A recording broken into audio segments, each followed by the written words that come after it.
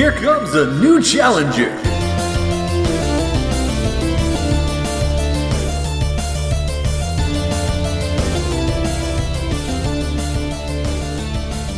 From 8-bit to 35mm, gamepads to the silver screen, your favorite video game characters are on a quest to become movie icons.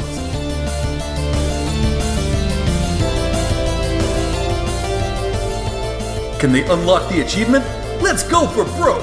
It's time to press X to reload. Your friend Akan's got an important Russian connection named Slick Dmitri. Slick handles all Akan's cop/gun/real estate/a lot of other shit. This helpful dot on the map is Slick's place. All you gotta do is break in there, kill him, open up his ribcage, take out his beating heart,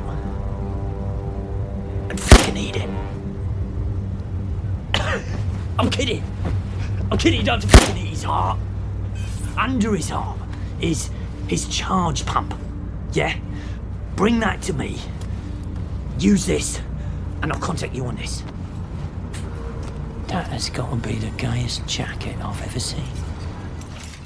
Hey everybody, welcome back to Press X to Reload, where we line up in our sights all of the video game films we can see and aim for the headshot that is quality viewing and scenes that are worth revisiting and remembering and discussing.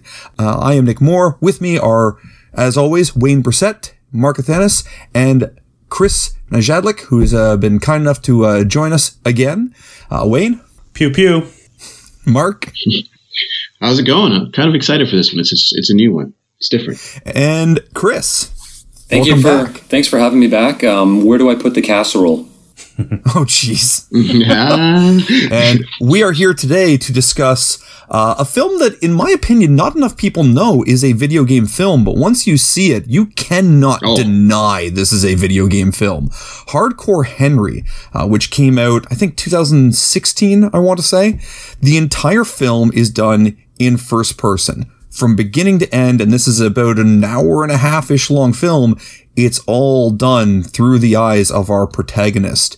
It is the first-person shooter brought to absolute insane life for the audience, for better or for worse. I absolutely adore this film. I'll get this out of the way, but we will start with Mark. I don't think any of you have seen this yet, so it doesn't really matter, but Mark, how was it? No, I haven't seen it. You know what? I have two feelings on it. So the first is, given what our purpose is to find, video game inspired movies here, this is the most video game thing I've ever seen in my life. It's got NPCs, side quests, it's just some of the angles. You could directly port this over shot for shot, scene for scene into a video game, even the dialogue, and it would work. The weirder part about it is, as a film, it's like a shallow video game. So it's a shallow film. And honestly, all hats off to the choreography and the concept and the idea. Clearly, this film was more about achieving that concept than a lot of other things, whether it be the acting or the dialogue or the story. But they do that incredibly. But that's almost its downside for me, because there are scenes that are like, oh God, I'm going to puke. And I don't suffer from motion sickness. But that first person view, when he's rolling around, or even sometimes when they ask him a yes/no question, and he's shaking his head no, I'm like, oh God, I just want a static camera. But other than that, I thoroughly enjoy this movie, especially because of what we're doing here. And there's not, like you said, there's not a moment from the beginning to the end that it doesn't feel like I'm just watching a live action video game for me. No, absolutely. Chris, how about yourself? Where do you sit on this film? Yay, nay, thoroughly in between? I'm going to have to side on the nay side, and maybe when we get into the meat and potatoes of it, it's not for lack of trying on the film's part, but just, I'm gonna go with the nay, and then we can get into it. Sure. No, that's fair. Now, Wayne, I asked you about this earlier, and all you gave me was ... It was interesting question mark. Care to elaborate? Yeah, that's pretty easy. I mean, I find myself probably in between what Mark and Chris is saying. It's a crazy film, that's for sure. And I do have to tip my hat off to what they were trying to pull off, because they did. I felt like somebody just edited all the clips, all the cinematics of a video game and put it together. Okay. And especially through the first half, I feel like I almost needed to actually play the game to kind of understand where this was going, but I was only getting the cinematics. By the end, it was starting to obviously clear up and make a bit more sense. But like Mark, I found it started to overstay its welcome, the first person view for me. Okay. It was a little exhausting at some times. I'm like, okay, this is almost getting a little too much. But I do appreciate the choreography, the setup, what they had to do to achieve this. There was a lot of clever camera work in this. Things that made me smile, smirk, laugh, to be like, wow, that's actually kind of brilliant. But overall, it was just a film. I don't know if I could watch it again. It's definitely not bad, but it's nothing I would recommend. Interesting. It's an interesting film in terms of whether or not you can recommend, because a lot of it comes down to who you're recommending it to. If it's anyone with motion sickness, I'm going to warn you now, don't ever watch this film. Nope. If you have any kind of motion sickness, nausea, vertigo, when we discuss this being a film that's through first person, how they achieved this, when you look at the behind the scenes, the stunt actor who's portraying Henry, the lead character in this, they have this mobile GoPro camera that they've got rigged up to be this helmet/neck brace that they've put on him. So any movements he's doing, the film captures. There's a slight gyro stabilizer in it, is my understanding, but you move around a lot. In terms of it being a little too much, specifically the last battle that happens on the rooftop, I can handle a lot of stuff. The first time I watched this was in theaters, and I was starting to go woozy watching that. It's a lot. Watching it on a TV, I think, was a little bit easier. God help you if you try and watch this in VR in a movie theater. As you're watching it in VR? Oh, I can't even imagine. Yeah. So the very basic premise, and the reason I'm going to say basic premise, I feel like I agree with you guys that it's a very basic plot as a straightforward plot, but I also think they were trying to, and in my opinion, succeed at doing a better job of a plot that's a meta commentary on shooters than an actual plot for this film. Mm-hmm. You have Henry, the title character, who, after a flashback that presumably is him as a child, he wakes up in a lab, and some woman that's professing to be his wife is putting a prosthetic cybernetic leg on him because he's missing his leg, and a prosthetic arm on him, and saying, "Oh, thank God we saved you." And before she can get him out of this device, an evil telekinetic bad guy shows up with special forces people and tries to murder him, and now he's trying to escape, and they find out they're on a blimp, and he's firing off down to the city below, and it just goes absolutely crazy. But it's a pretty simple story. It's guy's girlfriend is kidnapped by dude with evil powers. He's all cybernetically jacked up so he can survive all the things they're going to do to him. Go fight and get your girl and beat the bad guy. Would we not agree? Very simple story. The end. Yeah, and to almost like Wayne's point, it's what? Like, why does this guy have powers? Yeah, wait a minute. What world are we in? Like, this guy has powers, like genuine powers. It was a good 35, 40 minutes in where Christina and I looked at each other and we're like, I don't really know what's going on yet. Mm-hmm. It's funny. They really do parse the information out very slowly, which is, one, for a movie-going audience, and myself included, that can be frustrating.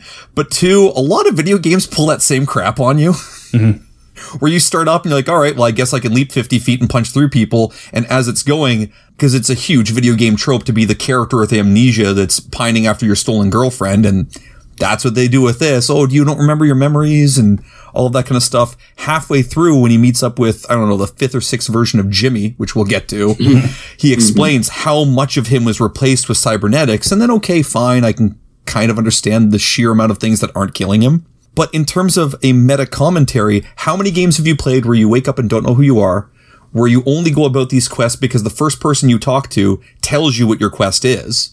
Right? Oh, yeah. And all of these abilities, you just kind of go, well, I guess I can do this, so I'm going to. Like, BioShock plays on the idea of would you kindly, and this movie really leans into that. He just keeps doing whatever people tell him to. I literally just restarted Kingdoms of Amalur. You wake up in a morgue. You have amnesia and you get a quest to start finding out who you are. Like literally the exact same thing starting.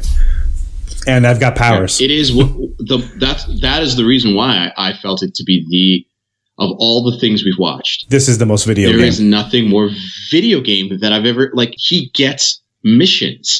He literally gets missions and side quests with what is arguably NPCs. Mm-hmm. And again, from the movie side of my brain, it's weak, right? Because characters aren't really fully developed. They're NPCs. But from the we're watching a video game movie side of me, I'm like, this is a video game. This is amazing. So I was warring with it the entire time, being like, that's a really cool video game moment. This is a really weak movie, but that's a really cool video game moment. But at the same time, I like what they try to do with it, where all of these quests, or at least this main quest that his wife has of come back to me and save me and the evil telekinetic dude, it is purposely a quest they set him on because he's an experiment. He's a test subject. Yeah. He's not even really, spoilers for anyone who's watching, the entire premise is they're trying to create an ultimate soldier. And they get the idea that despite all this technology you throw into someone to make them this unstoppable force, you need some sort of emotion to drive that person to actually make that final push and be able to, win whatever fight.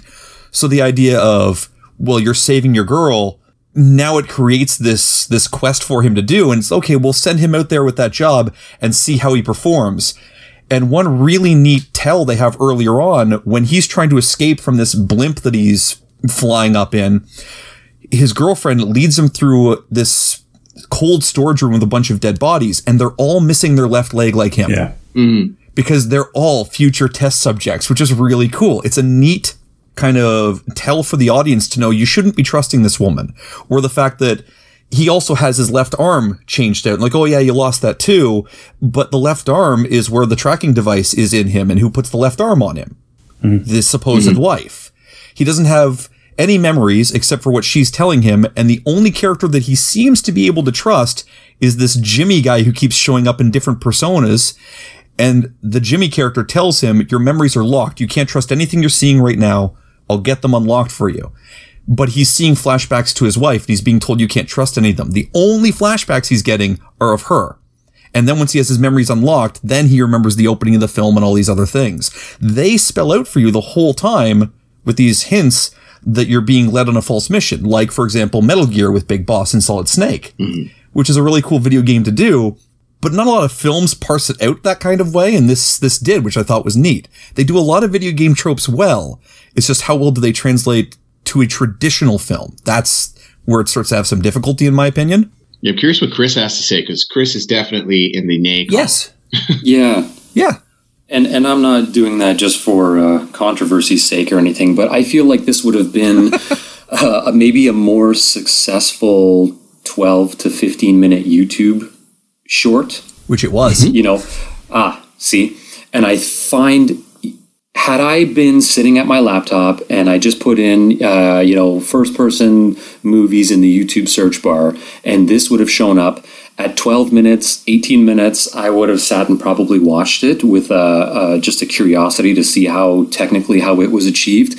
But if I had done that same search and an hour and 37 minute running timestamp in the bottom right corner, I think I would have just skipped, and hopefully found some good parts in between here and there, more from a technical fascination standpoint. Okay. That's not to say that there were parts that I enjoyed. There's a few standout moments that when we get to them, or if you want to explore our opinions on that later, Nick, I can get into. But just absolutely. Overall, I just found it was much to this points what Mark mentioned and to what Wayne mentioned. I'm all for ambiguity and not being spoon-fed. I'm totally cool with that. This film was stretching the limits of that even, but just right from the get-go, I had to smile, Nick, when you brought up the blimp. Instant call to mind was BioShock Infinite. Just right off the bat, I would have been like, wow, I'm in the camp that actually didn't mind BioShock Infinite. I was really hyped when it came out. I played it. I was a little disappointed, and then I played it a second time. But geez, when that door opened and she was yelling at him, no, and then his feet are dangling above the city, I'm like, this could have been BioShock right off the bat, but It's a borderline Looney Tunes moment when that happens, when he's trying to escape and he goes out the door that has nothing on the other end. Yeah. But from a technical standpoint, it looks amazing. The first person view of him kind of dangling from that, and she's pulling him back into the blimp. Those moments are just awesome to me. Yeah. Agreed. There are moments where you're kind of you're in it, and I mean, I'm afraid of heights, like paralyzed. And when he was scaling that building to sneak past the guards, right, to get into whatever that the floor where he had to take the charge pump out of the guy's heart. Mean Slick Dimitri? Yes. His side quest. The SD side quest, exactly. There were moments there where I was, like, wow, this is pretty convincing. Luckily, he only looked down towards the ground for fleeting moments, but it was enough to kind of get the heart racing. But at any rate, I'm still firmly in the camp that this would be a hard sell to anybody other than maybe a curiosity piece. Like you were saying, Nick, if you've got motion sickness, good luck. Yeah. Oh, yeah. If you have, upset stomach, heart digestion, indigestion, diarrhea, whatever. Indigestion, diarrhea. Side effects. Right. This is not your Pepto-Bismol. Stay away from it. Yeah, take a Pepto. It works. I think the film's biggest pro is also its biggest con, right? Like, the fact that this is an hour and a half long and they made it non-stop blows my mind. Yeah. But it's also the con of the film because it's like, that's what makes it exhausting. It's too much. It's too long. But it's mind-blowing that they actually did it for that long. It's non-stop. Yeah. Like, there's no 20-minute talking scenes and stuff. It's non-stop moving. No. Yeah. Like, it is a masterpiece of just filmmaking, which is cool from a stunt filmmaking. Sorry. Yeah. So, like, not from you're not watching The Godfather here, but from stunt choreography, like things like Extraction and some of those movies like The Raid, like those are incredible action movies, and they're almost masterpieces for that genre. This is up there with those for the way they do things and how they handle it, and just the constant. It's got a frenetic pace that you're feeling the whole time. You don't rest, and they have these really awesome moments when there is a moment of silence. The next thing that breaks that silence seems to be extreme violence. You're like, whoa, like, he's talking to the guy. He's chased him down the street. He picks him up. He's like, I can tell you something really important. And the head explodes as he's holding it. Like, it's just like, oh my God. So, yeah. Or what was it? When he fails to climb up the helicopter when it drops him down, and it's quiet for a moment, and then tanks. Here's a tank. Yeah. And then Enjoy. tank. We haven't had one of those A yet. sword. That helicopter moment, that's now I know what it feels like to be Tom Cruise in Mission Impossible Fallout. Yeah. Right. And I mean, this film, if I remember correctly, it's a Russian filmmaker making it. So I'm willing to bet that quite a bit of this is, we don't need your stinking safety cables. We'll do this ourselves. I have no problems with heights typically, but I'm going to agree with you, Chris. That parkour when he's going up the building, all I'm thinking is, dude has no safety net. Yeah. Yep. He's got no cable. He's just got some guy off camera giving him a thumbs up going, you're doing good. Don't fall. And he goes up 4 flights. Yep. Like, are you kidding me? And pretends to slip for the camera. Right. He pretends to slip. That is scary. Yeah. That's one of those shots where I was just like, that's amazing. And again, not knowing how they did it, not knowing anything, I was just like, okay, wait a minute. That pretend slip felt so real that they were either almost filmed this guy's death or the stunt work is incredible. Or maybe it's it wasn't one or pretend. the other. Yeah. Yeah, like I don't know. Because again, you never hear his voice. For all I know, they used 10 stuntmen, 9 of which died. So Right. I was blown away by this. But jumping way back to the very beginning for a couple of things that, if we're going to point out things that I think are really positive, because this is a movie that I will admit, it's not one of those films where the whole is better than the sum of its parts. I think it's the reverse. The parts are better than the whole. Because you could watch any 5-minute clip of this and be like, oh my good God, that's amazing. But an hour and a half of it can be a bit much for probably everybody except for me, which is fine. Yeah. But the individual moments, the opening credit sequence, and please correct me if I'm wrong, I think all of the slow-mo violence you're seeing is done to Henry. I think that's all the things done to this dude. Oh, Because all of the injuries you're watching in slow-mo seem to be all the things that show up Yeah, it's true. when he sees a computer schematic later of all the things they've replaced on him and the damage done to his skull That's a and good legs and point. arms. Yeah, fair. It looks like you're watching like that RoboCop takedown, but as the opening credit sequence in this beautiful slow motion where like it feels like it's stealing maybe a bit from Dread, the remake where it's doing like the slow motion, the rippling and whatnot, but like following the path of the bullet going through him, having him get sliced open and it all spurting out. It's horrifically graphic, but it sets the tone for the film really quickly. And yeah, it's the most graphic it's opening. pretty fascinating to watch. And then it leads to wonderful little side gags, like, for example, oh, your voice thing isn't working yet because you have the silent video game protagonist, so he never speaks during this.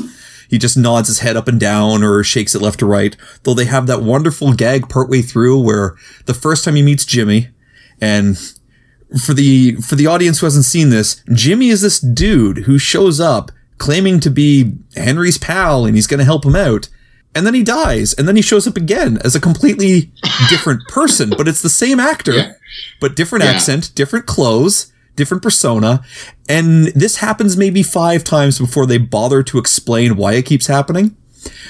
But there's, again, going to that meta commentary, how many video games have you played where the NPCs look the same? Skyrim.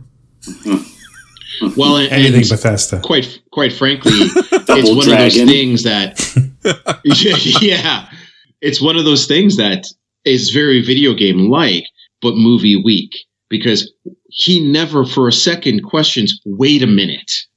What do you mean your name's Jimmy? The other guy was Jimmy and I saw Jimmy die. Like there's never a moment like that because quite frankly, they've removed the main character's voice. He has no agency. Well, they've removed his ability to think for himself other than reactionary instinct, which again is very much like a player. All he does is, what's my next objective? And he runs to it without any other thought. Yeah. And if he could speak at all, the movie would fall apart. I'm glad he can't talk. Speaking of which, at the beginning, assuming that computer has all the different voice databases from all films and actors, who would you have chosen for a voice? I mean, I like some of the choices they had. You've got Elvis and whatnot thrown in there. Yeah. I'd go with Bond. If I was going to choose, I want him to have something like Crocodile Dundee. I think that'd be great. I'd like a Jeremy Irons. You know what? After watching the movie, after watching the movie and seeing what happens, you got to go with Jason Statham because it's basically Crank the video game. Okay, that's fair. That's fair. And he's got that growly, gravelly video game protagonist voice. Yeah. That's fair. Statham makes sense. I'm going to 100%. You want to weigh in on that one, Chris? I'm going to 100% Arnold. Yeah. Yeah. Always. Also amazing. Always Arnold. That's also fair. Amazing.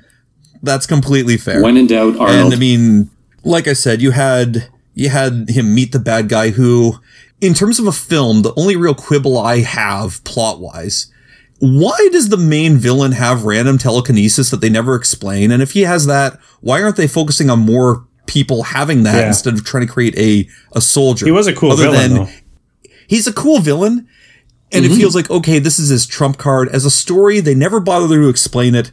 If I view it as a game, it's all right, well, that explains why I can't just walk up and punch the bad guy 1/4 of the way into the game. He keeps showing up for, when you were talking about earlier about it being a bunch of cutscenes, the movie does feel like a long play, because you see the action in between as well. But every time the villain shows up, it feels like things grind to a halt for, this is the cutscene. Yeah. You can clearly feel which ones are the cutscene and the game if this was an actual game. Oh, it was pulled straight out of a Ubisoft. Literally Ubisoft. He's looking at you in the eyes, kind of, and it's like, it felt like Far Cry Light. And including the absolute ridiculous places he shows up. It's one thing to be in the blimp at the beginning, but when they go to a strip club with naked women and cocaine and my favorite version of Jimmy out of the entire movie, who's just taking in all the cocaine at once, he's making Tony Montana seem weak by comparison. Yeah. The shot of him on the top of the bar. Right. When he's the on bad top of guy's the just bar there with- torturing a with his dude so that he can undies. be there for the cutscene. There's no logical Yeah. reason for Telekinetic Man to be there, but it makes sense for a game for him to show up and taunt the main character. It got weird. Yeah. That was one of the, like Wayne said, though, the villain was one of my 3 likes about the movie. Okay. The other two, He's fun. like, I mean, I'm gonna like keeping the technical merits to the side because it is a technical masterpiece. But the other 2 are moments. But the villain, like Wayne said, I actually, it ground to a halt. The actor went all in. Right from the like did. panties in his teeth sort of thing monologue, like. Plus, he had a cool look, right? He had that Yeah. charming kind of I like the sound, his look, his powers. Yeah, I don't think he ever actually. I'm going to correct myself. I don't think he ever actually looked you in the eyes. He looked like he was kind of askew a little bit and kind of like looking down, sort of. A lot. Right, but it was creepy. He was charming. The telekinesis, they didn't explain it. I went along for the ride with that just because he was a cool. It's Sure. right. It was But a it was villain. weird. I mean, you can't shoot him, you can't punch him, so they had to do something. And I think what they did was well done. Fair enough. Now, going back to that strip club and I think that's the 3rd iteration of Jimmy by that point, because you had the first Jimmy in the parking lot helping him, who gets murdered. Yeah. And then you had Hobo. the Jimmy on best the bus. death Jimmy, which is Hobo Jimmy, who I think gets set on fire by random flamethrower man that shows up. With a killer jacket. Yeah. Yeah. With a quick, With that amazing, like tinfoil, like glossy looking jacket. He looks like he fell out of the set for Running Man. I think it was made out of like 60 polygons. I'm not sure. He honestly looked like he was made of polygonic, yes. polygons. And it Yeah, feels, it did. all of those feel like intentional choices, which I find absolutely amazing. But you get to drugged up, crazy lunatic Jimmy. And this is what's interesting to me. I don't know if you guys have ever played the Payday games, which are like those 4-player co-op cops versus robbers, but you're the robbers pulling heists. They've done a lot of cross promotions with movie properties, like, Scarface is in there, John Wick is in there, but Jimmy is in there. And Jimmy's pulled from this, and the promotion was so strong that when they're getting attacked at the club, and he's like, "Oh yeah, my guns are in the second drawer." When he pulls open the first drawer and it's all the dildos, makes the joke, "No, it's the one below that." The next one he opens up, you've got the guns there, and Jimmy's mask from Payday 2, because they already knew it was going to be a thing, which is awesome. I remember that skull mask. I do remember seeing that. Thinking Yeah, that it was the skull mask random. made saw out of it. duct tape. And anyone else watching be like, "That's a weird detail," but I saw it and was like, Yes. "That's his mask from the game. It's amazing." I saw That's that, cool. and that was exactly what I thought. I was like, "What's that? Why is there a mask in there? That's weird." And then they don't talk about it. So I was like, "Okay, well, I'll just chalk it up to another thing the movie doesn't have time to explain to me, time to shoot things." And I was okay with it. That was okay. And then you have the absurdity that is that bar fight, and that's a really well choreographed action scene, in my opinion. That fight's Incredible. bonkers. And Yeah, they incredible. do that fetishistic kind of idea in terms of video games where anytime he gets a gun he's never had before, he takes a moment to look down at it and like turn it both sides and admire it before he uses it. Yeah. Because every game does that. It almost even has the progression of he starts with really weak guns, and as the plot goes along, he's allowed to go from single pistol to akimbo pistols to a shotgun to submachine guns. Like it slowly ramps up until he's firing a grenade launcher into a guy. 3/4 of the way into the film, the guy's top half explodes. It feels like it was made by someone who's played way too many shooters. And I mean that as a compliment. But Yeah. I can see how it does work against it a little bit, because it feels like it's more mired in making a faithful recreation of a game and more obsessed with making a meta commentary on first person shooters than making a story. Agreed. Right? Agreed. Yeah, 100%. But all the meta is fantastic. That's its single weakest point, is that as a movie, it's weak. But as a video game movie, it's strong, which is why it's weird. Because for all those reasons, again, like I felt when watching it, I didn't feel like I was watching the cutscenes. I felt like I was watching a playthrough. I felt like I was watching someone do a speed run of a first person shooter. That's the way it feels, because it's just like, okay, maybe we skipped some cutscenes here because I don't know the story, but he's shooting things. Oh, okay, main story, unskippable moment. Now next to the action, okay, he's at the final boss. That's the way it felt. And because the film isn't an unbroken shot, it cuts. Mm-hmm. Those cuts make it feel like, okay, that's when I'm supposed to be playing the game to fill in that gap. Yeah.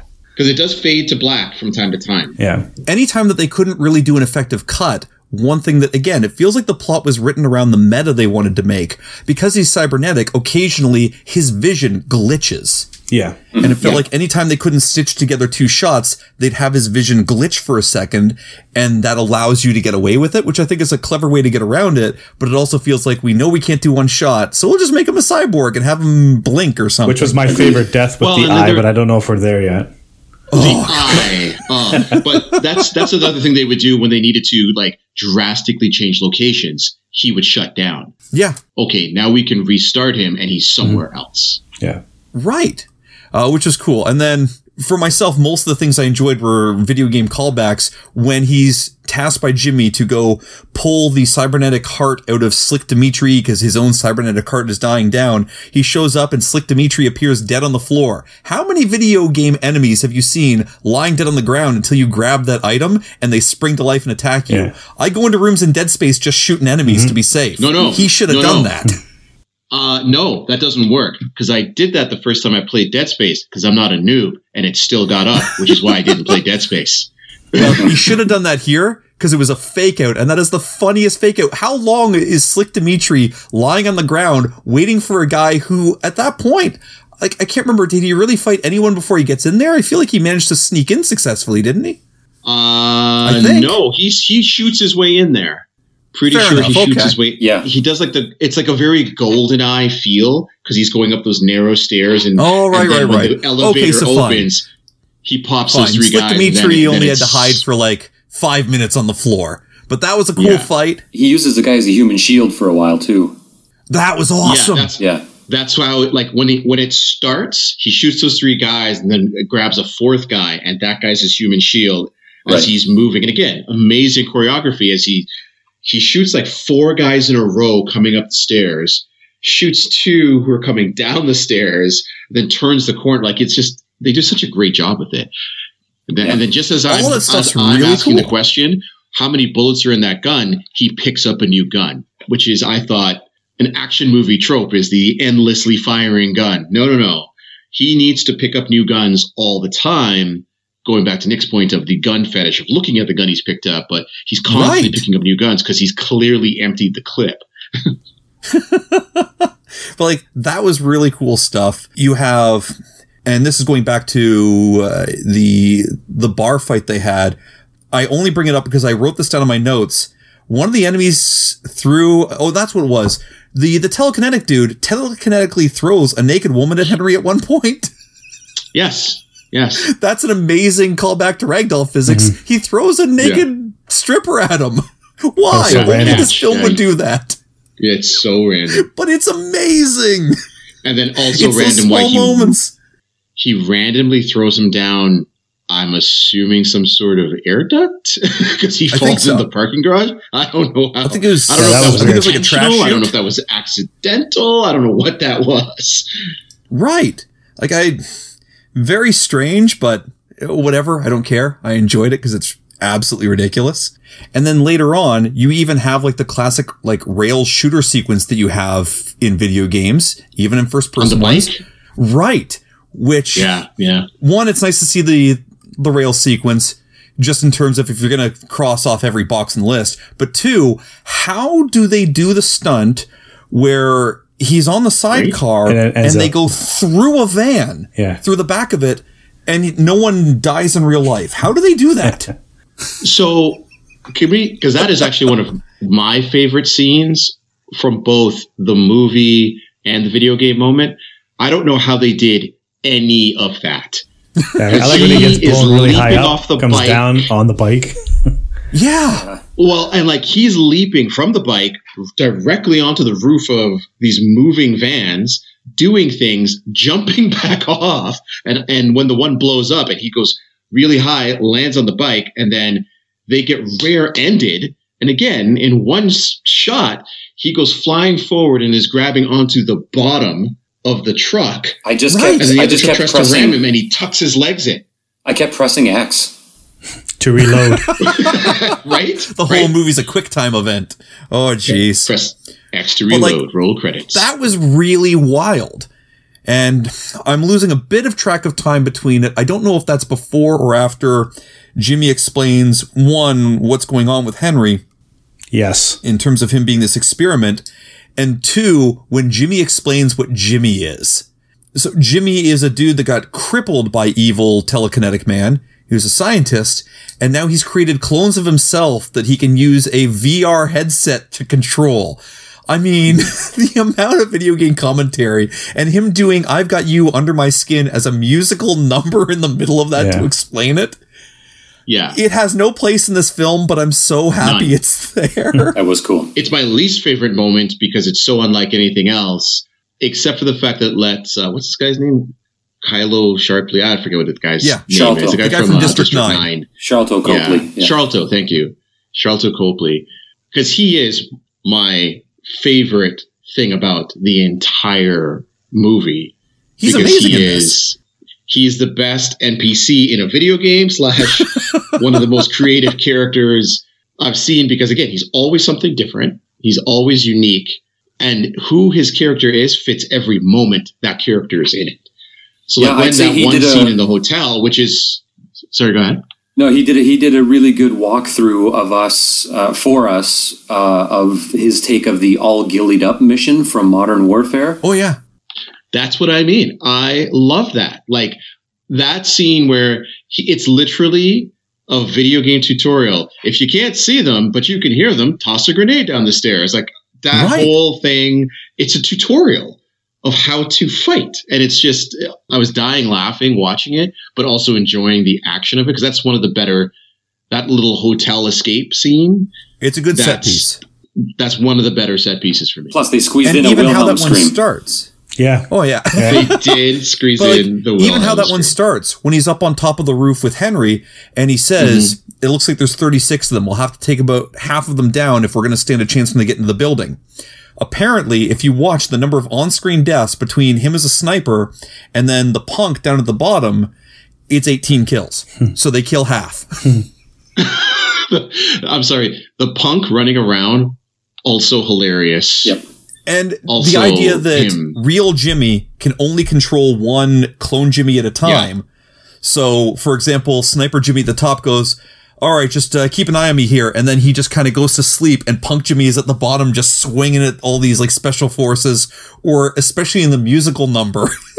He'd sing one line as like Punk Jimmy dropped to the ground, and now like British Jimmy would stroll in and say the next line. But the way he would flop after he changes, like, his physical comedy in it is just outstanding. I really like. He's my favorite character. I really like Dapper Jimmy in the suit. Dapper Jimmy's good.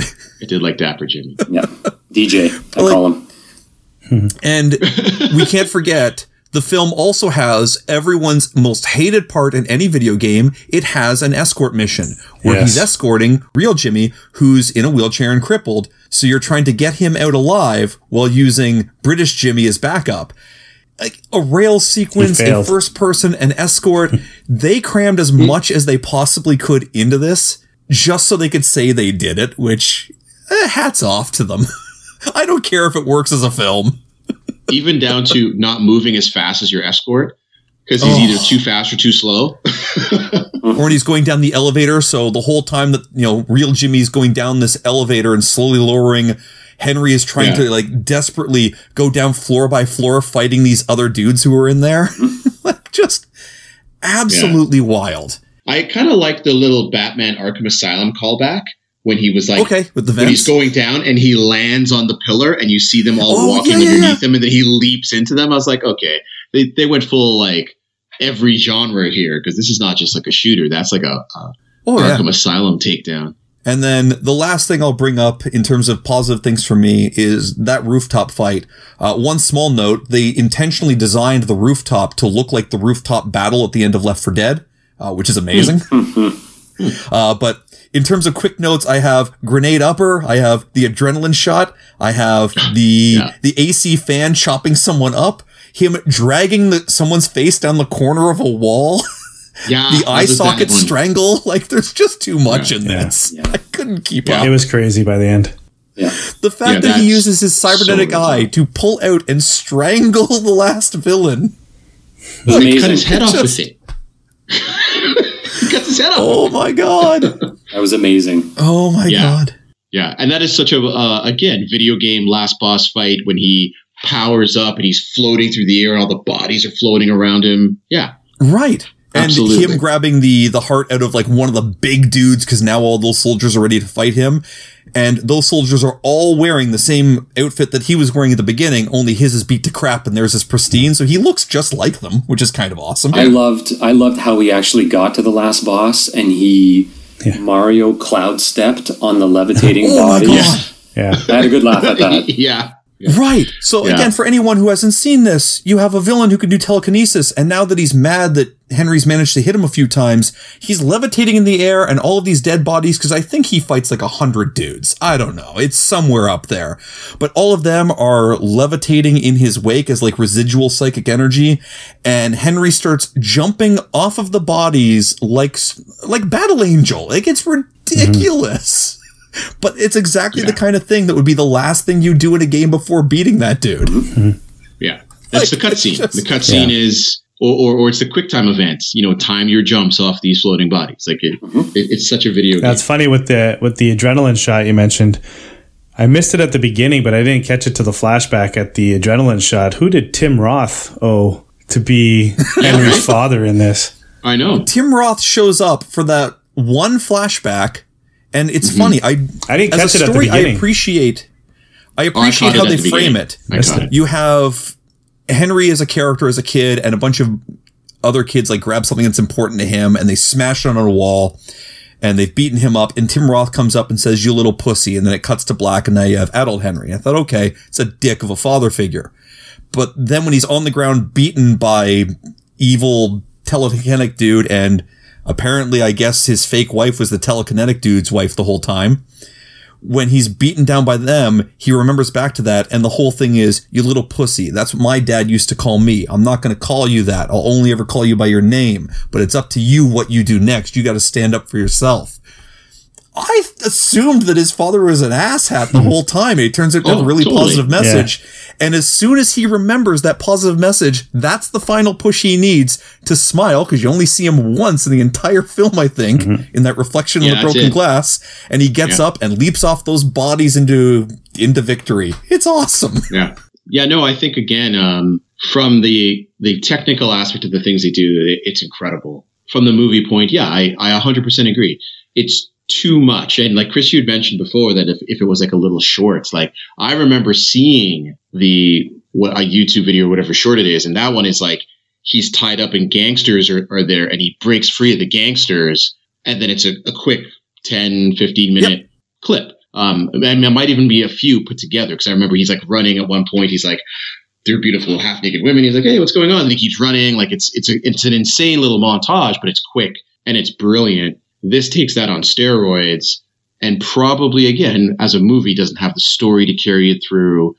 Your only real true acting is Sharlto Copley doing his thing, and he's, again, my favorite part. He's brilliant, but it's overall kind of it's shallow, but so is every first-person shooter.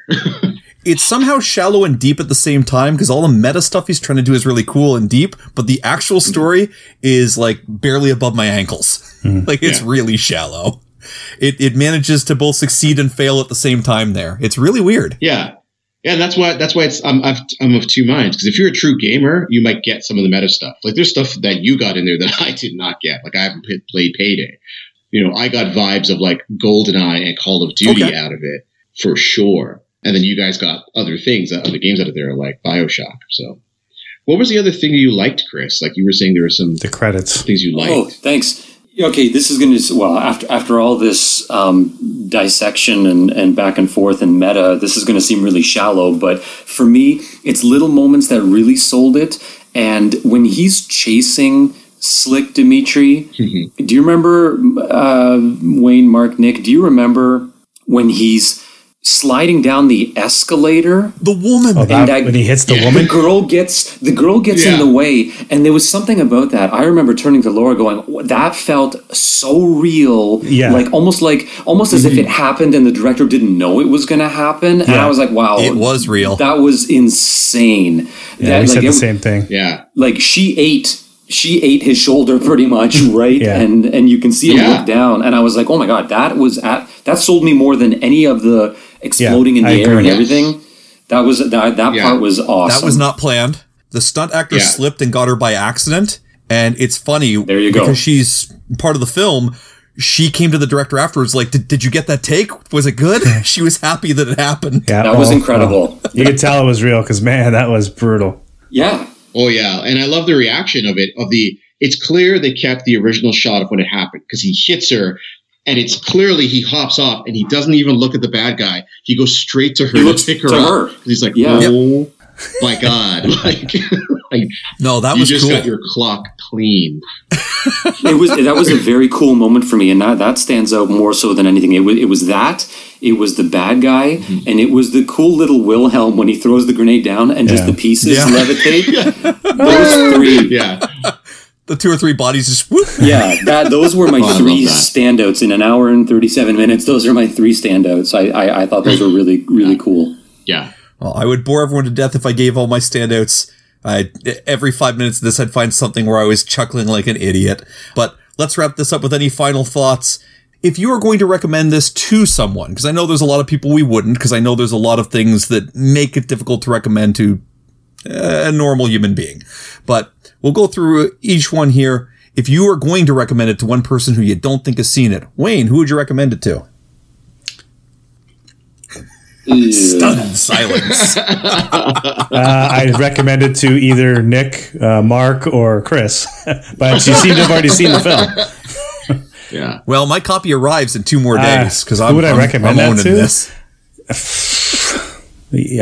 People with ADD. Yeah. This is a test. If you like it, you might have ADD. That's a toughie. The only person I can actually think of is Sam. Fair enough. Okay. Yeah, he would get a huge kick out of this. I think you have to recommend it to somebody who really appreciates the technical side of filming. And that's the thing. And if they're not into I don't think we spent enough time. Like, we've barely spent enough time talking about that. Because honestly, for me, my closing thoughts are, more than anything, what impresses me about this is how they did it. I found myself repeatedly being like, I don't know how you did that. Continuously seeming like one take, something seeming like when he goes over the bridge when they shock him. I don't know how they did that. He flips multiple times and lands on the top of a car in first person. I don't know how they did that. It's incredible. That was stuntman number 1, and then they moved on to stuntman number 2. Yeah, that guy died. This is Russia. 17 stuntmen died. I'll tell you how we do this film. Yeah. Several stuntmen were hurt in the making of this film. A couple were, so you're not wrong. A couple were, but surprisingly not for what you think. It was neck injuries from the GoPro apparatus that was on them. So not from the stunt work, but from trying to keep this gigantic thing on their noggin. That's where they were finding some injuries. So go figure. It's the moments where they weren't getting injured where they suffered the most damage. The guy went to the craft table and got a spasm. I'd echo the sentiment that if I was going to recommend it to anyone, it's for someone who appreciates stunt work. If you appreciate, whether that stunt work is fighting choreography, gunplay, parkour, doesn't matter what it is. If you watch a film and go, oh my good God, how did they do that and live? And you get a kick out of that, this is the movie. Because this is an hour and a half of how did that guy not die? Assuming that he didn't, because they may have gone through 8 people. I don't know. It's possible. Yeah. Got a bunch of guys who had the same looking hands and arms, and they're like, okay, you're all cast. Oh, cool, guys. We're doing this. That's the plot, is a bunch of guys that look the same with a missing leg. I mean, real life imitates the film at that point. It's so meta. But we will draw this to a close. When we come back, we're going to be looking at Ready Player One, which was a It was a novel based on a lot of stuff from, 80s and such nostalgia, including video games. It was adapted into a film by Steven Spielberg himself. So in terms of one to watch, this is one where we can't say, oh, this is a guy who doesn't know how to direct films. This is a revered filmmaker. If anyone's going to take the video game tropes and make something from it, this is who you would expect to be able to pull it off. I have never seen it. I have had it recommended to me numerous times. I've read the book and seen it. So I've read the book Here we and go. seen it. So I've never seen it. Wow. Then you and I are in shared waters. And Chris, again, you are welcome to rejoin us. We will keep you as long as you are not scared away from us. Oh, I've already lapped To those of fear. you, to those of you listening at Into home or desire. at office or parkouring across the rooftops of Russia, I don't know where you listen, but we have been Press X to Reload. I have been Nick Moore. With me were Wayne Brissett, Mark Athanas, and Chris Najadlik. Gentlemen, close. I will accept it. I'm getting better. Thanks for having us. We'll talk to you next time.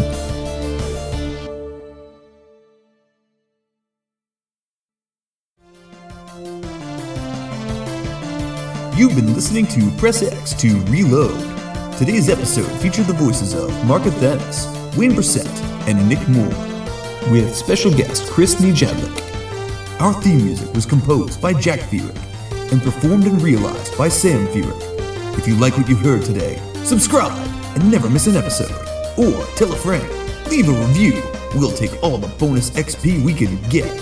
If you have suggestions or feedback, you can contact Nick Moore via his email, retrogamingfool@gmail.com. Thanks for listening, and we'll see you on the next stage.